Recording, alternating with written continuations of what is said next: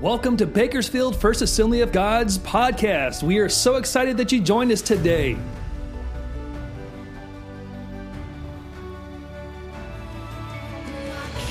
Our lead pastor, Pastor James Lair, is fired up and ready to preach. I hope you enjoy this sermon. Zechariah prophesied to Israel after the exiles returned from captivity in Babylon.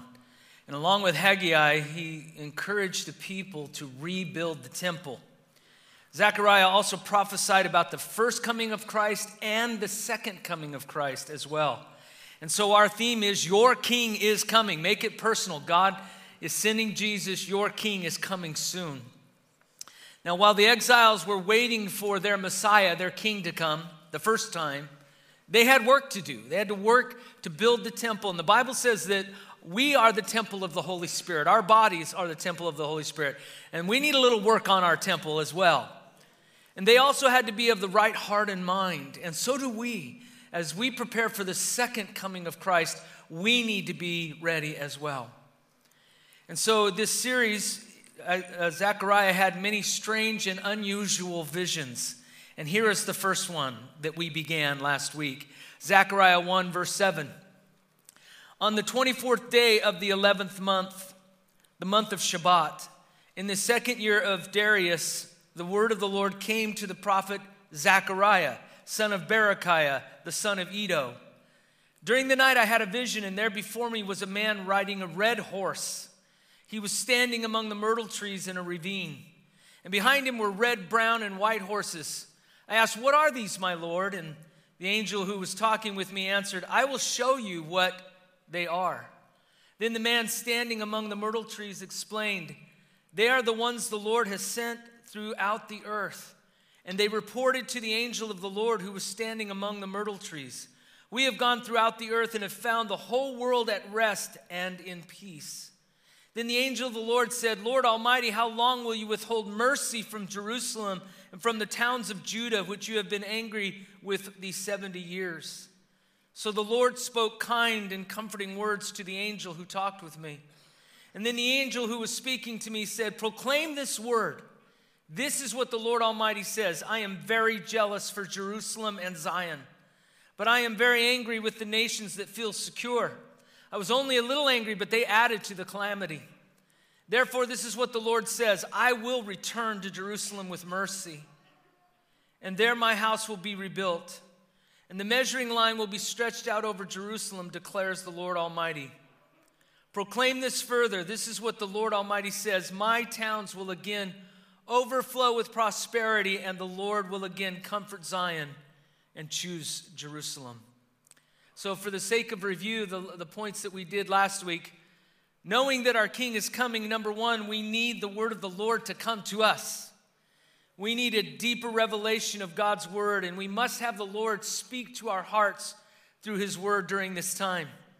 Number two, we must search out the signs and symbolism in Zechariah and Revelation and other books of the Bible.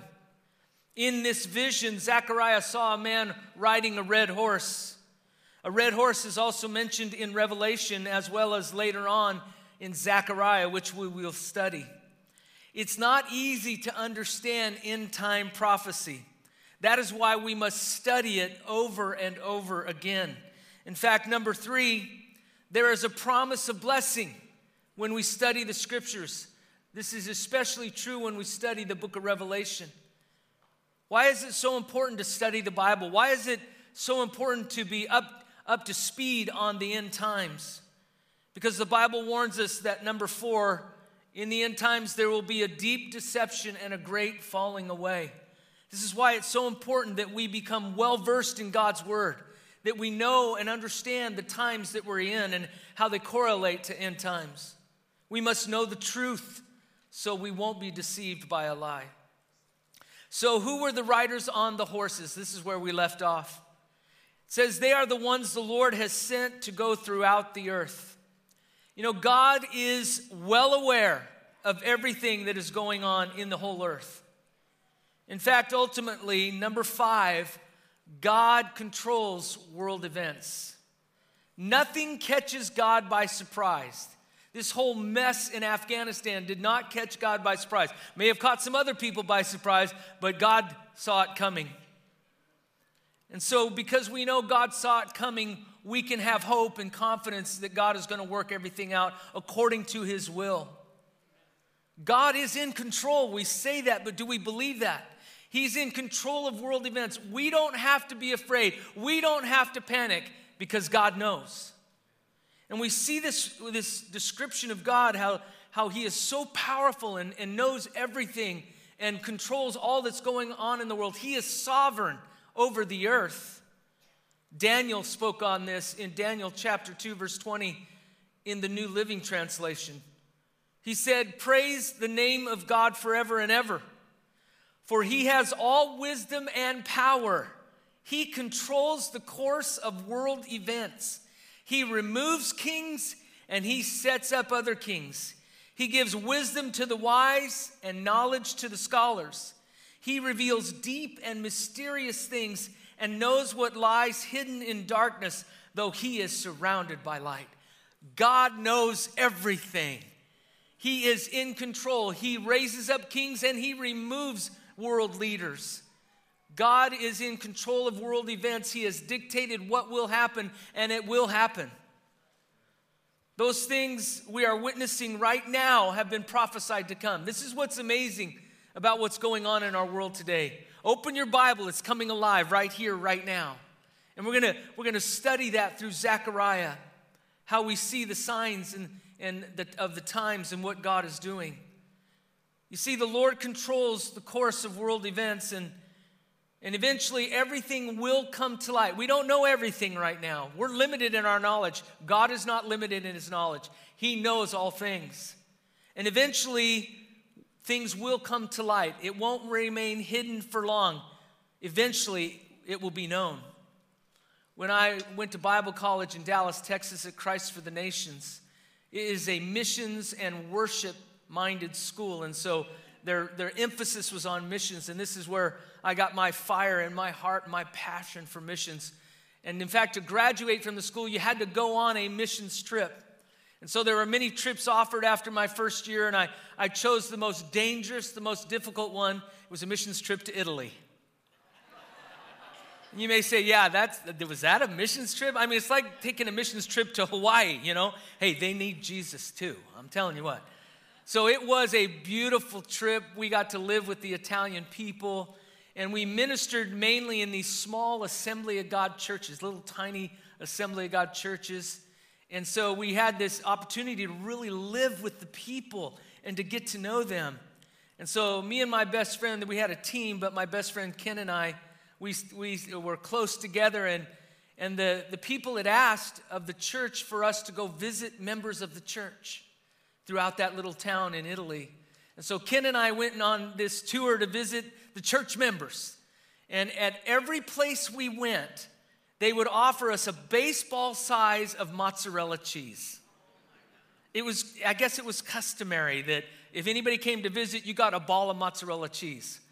Well, I'm telling you, by the 6th or 7th house, I had had too much mozzarella cheese. And they had told us, you have to eat it or they'll be offended. Whatever they give you, you have to eat it. Well, now we've got 6 baseball-sized mozzarella cheeses in our stomach, and Ken and I are looking at each other with another ball of mozzarella cheese, and we're like, I can't. I tried to get him to eat mine. He says, no, here, you eat it. We could not eat it, and so we didn't know what to do. And so we stuffed it in the couch of the person. We couldn't think of anything else. I still feel bad to this day, because you know what?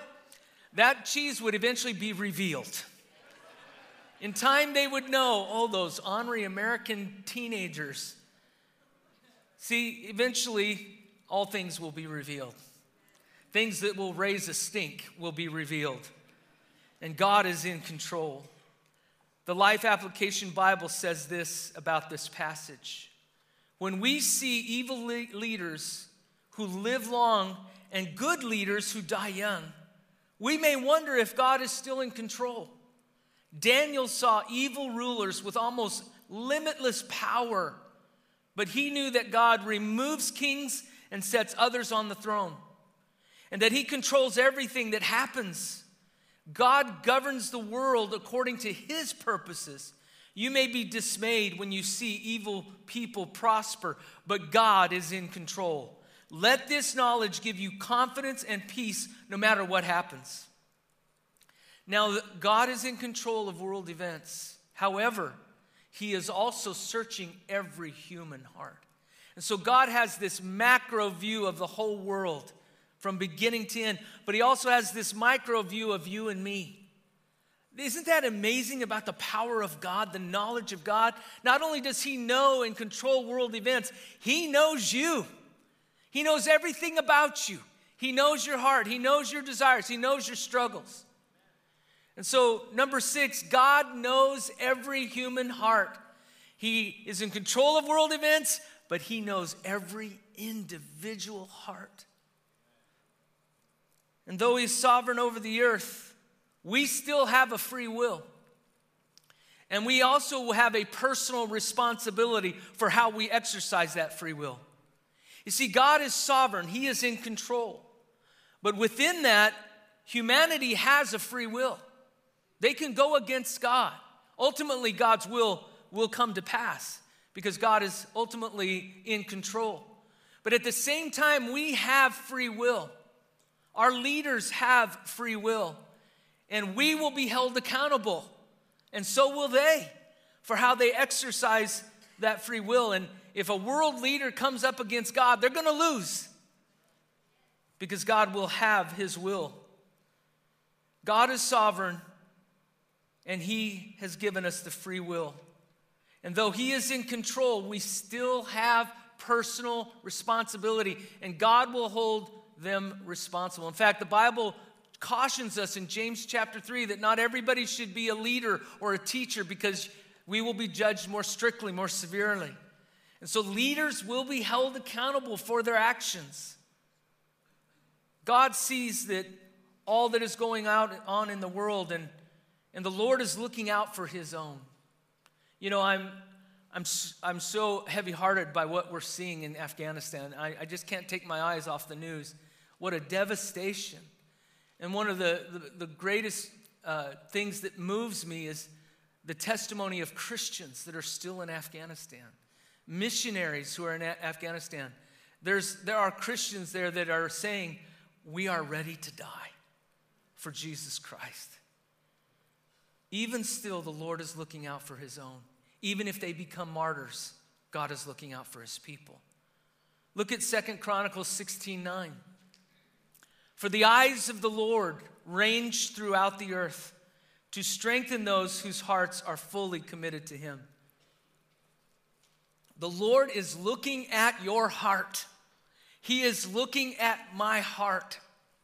And he's looking for people who are sold out for Jesus, who are on fire for God, who are committed to follow the Lord with all our hearts. God is looking all through the earth for those who belong to him. And he wants to strengthen us, especially during these dark times.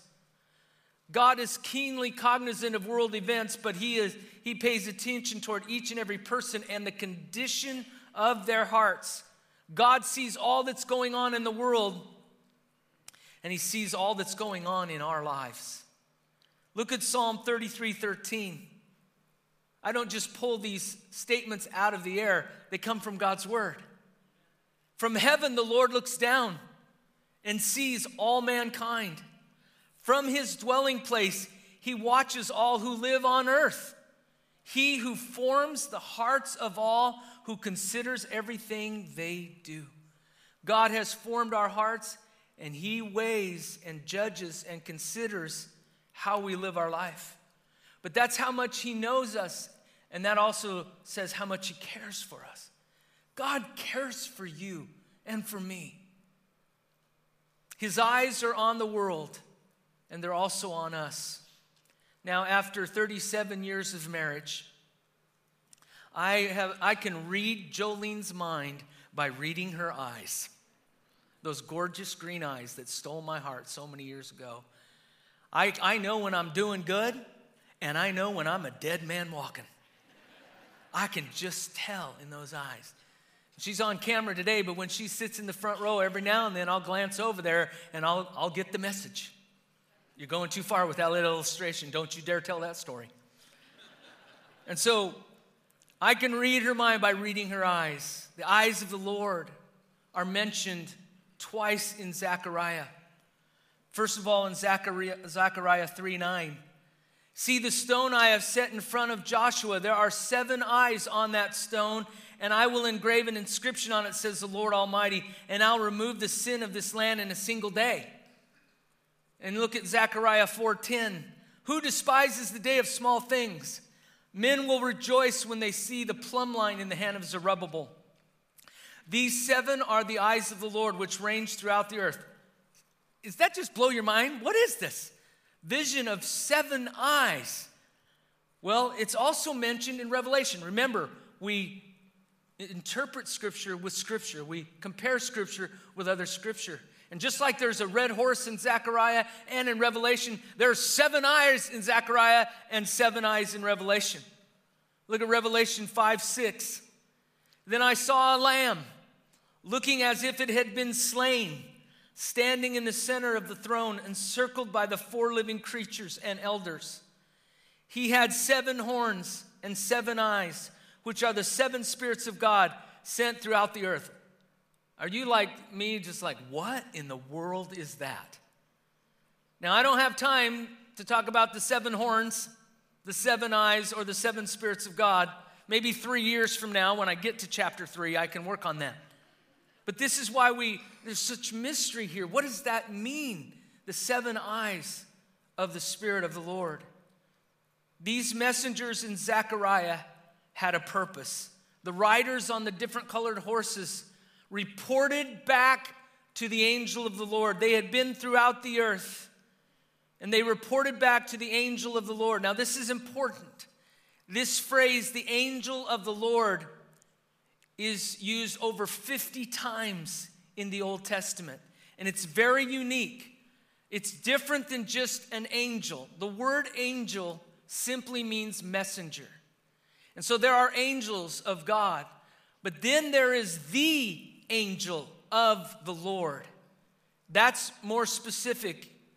The first time it is used is in the story of Hagar, which we studied a few months ago.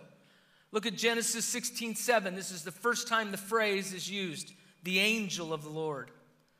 The angel of the Lord found Hagar near a spring in the desert. It was the spring that is beside the road to Shur. And so who is the angel of the Lord? Number 7. The angel of the Lord is Christ. We see this throughout Scripture. Jesus has always been and always will be. Sometimes Jesus didn't just come on the scene when he was born in a manger. He has always existed. He's the creator of the world. John 1:1, he's the Word that created all things.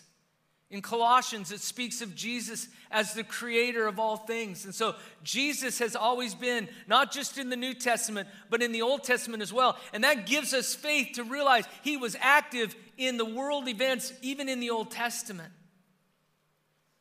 The NIV Study Bible says, traditional Christian interpretation has held that this angel was a pre-incarnate manifestation of Christ as God's messenger servant. And so when Jesus became a human being, that's called the incarnation, when God took on human flesh. But Jesus existed before the incarnation. He has always been, the Bible says, book of Revelation, he is the Alpha and the what? The Omega, the beginning and the end. He has always been and always will be. He's the same yesterday, today, and forever. And so whenever you're reading through the Old Testament, and you'll catch it, when you see the angel of the Lord, it usually represents Jesus Christ. So think of that as you read, especially through the book of Zechariah. It's mentioned all sorts of times. Here is the report that was given by the writers to the angel of the Lord. They found the whole world at rest and in peace. Now that sounds good. It sounds good that the writer said the whole world is at rest, the whole world is at peace. But it was a peace that wouldn't last. You have to understand, Babylon conquered Judah and took them into captivity. And then the Persian Empire conquered Babylon. And so whoever the world power was, they weren't for long. It was an artificial peace, a man-made peace, a worldly peace. And so number 8, we need to caution ourselves, beware of a false peace. In the end times, the Antichrist will say that he'll bring peace to the world, peace to the earth. But beware, there is a man-made peace that is not from God. The Bible warns again and again about this false peace in the last days. Look at 1 Thessalonians 5, 1 through 4. Now, brothers, about times and dates we do not need to write to you, for you know very well that the day of the Lord will come like a thief in the night. There's another phrase that's used to speak of the coming of the Lord. He'll come like a thief in the night. While people are saying peace and safety, destruction will come upon them suddenly, as labor pains on a pregnant woman, and they will not escape. I thought of a few illustrations about labor pains, but I'm not going there. I don't want to see those fiery green eyes. So, but you, brothers, are not in darkness so that this day should surprise you like a thief. So, for those who don't know God, it'll be like a thief in the night.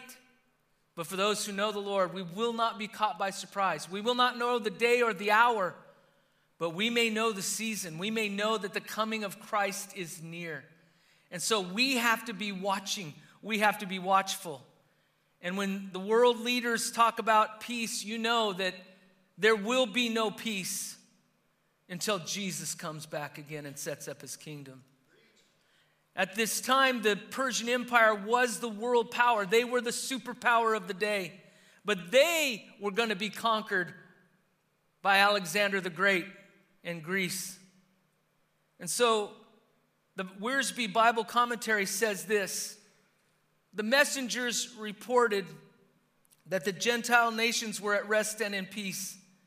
After the upheaval of empires and Persia's conquest of Babylon and other nations, this would appear to be an encouraging report, but it really wasn't.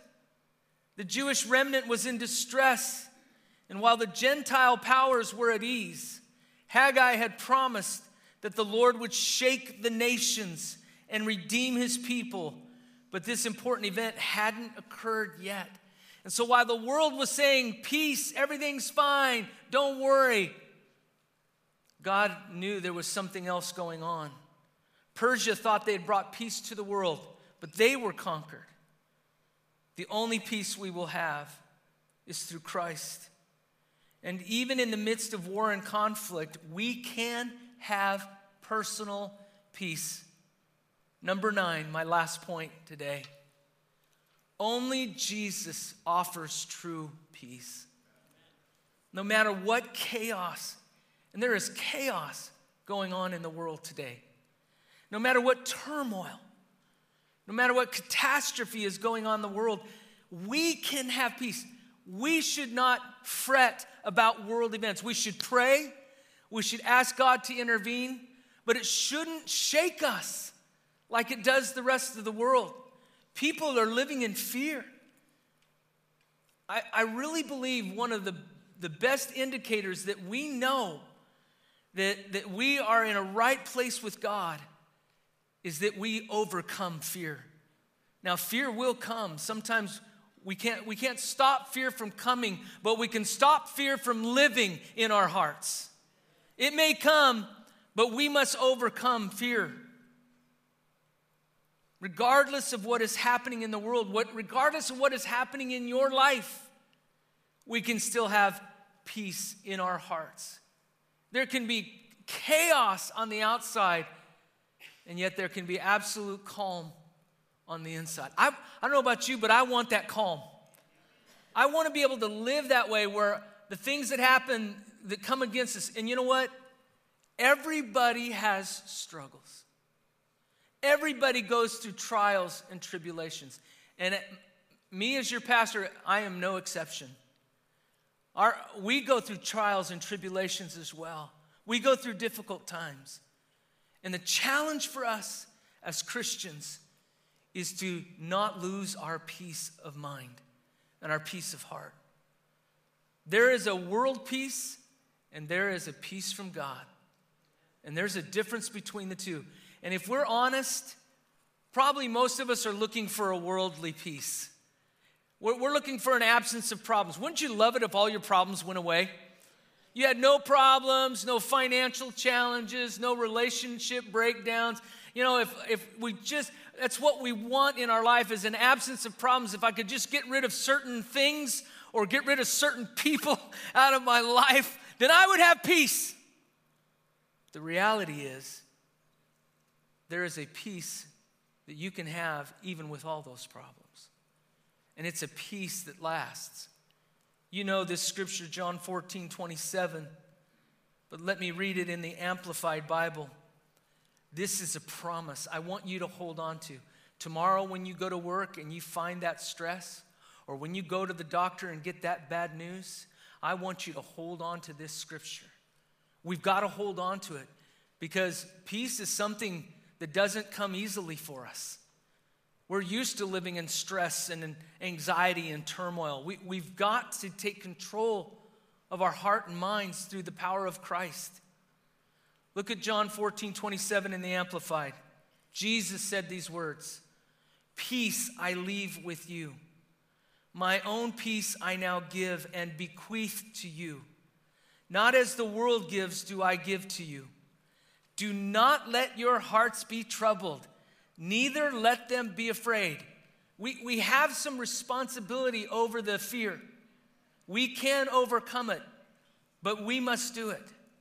Stop allowing yourselves to be agitated and disturbed, and do not permit yourselves to be fearful and intimidated and cowardly and unsettled. Peace is a gift from Jesus, but we have to take that gift for ourselves.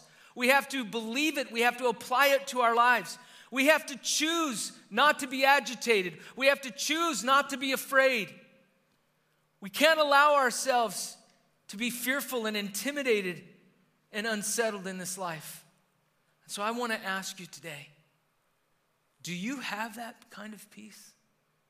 That peace in your heart? That no matter what's happening in your life, you know it's going to be okay.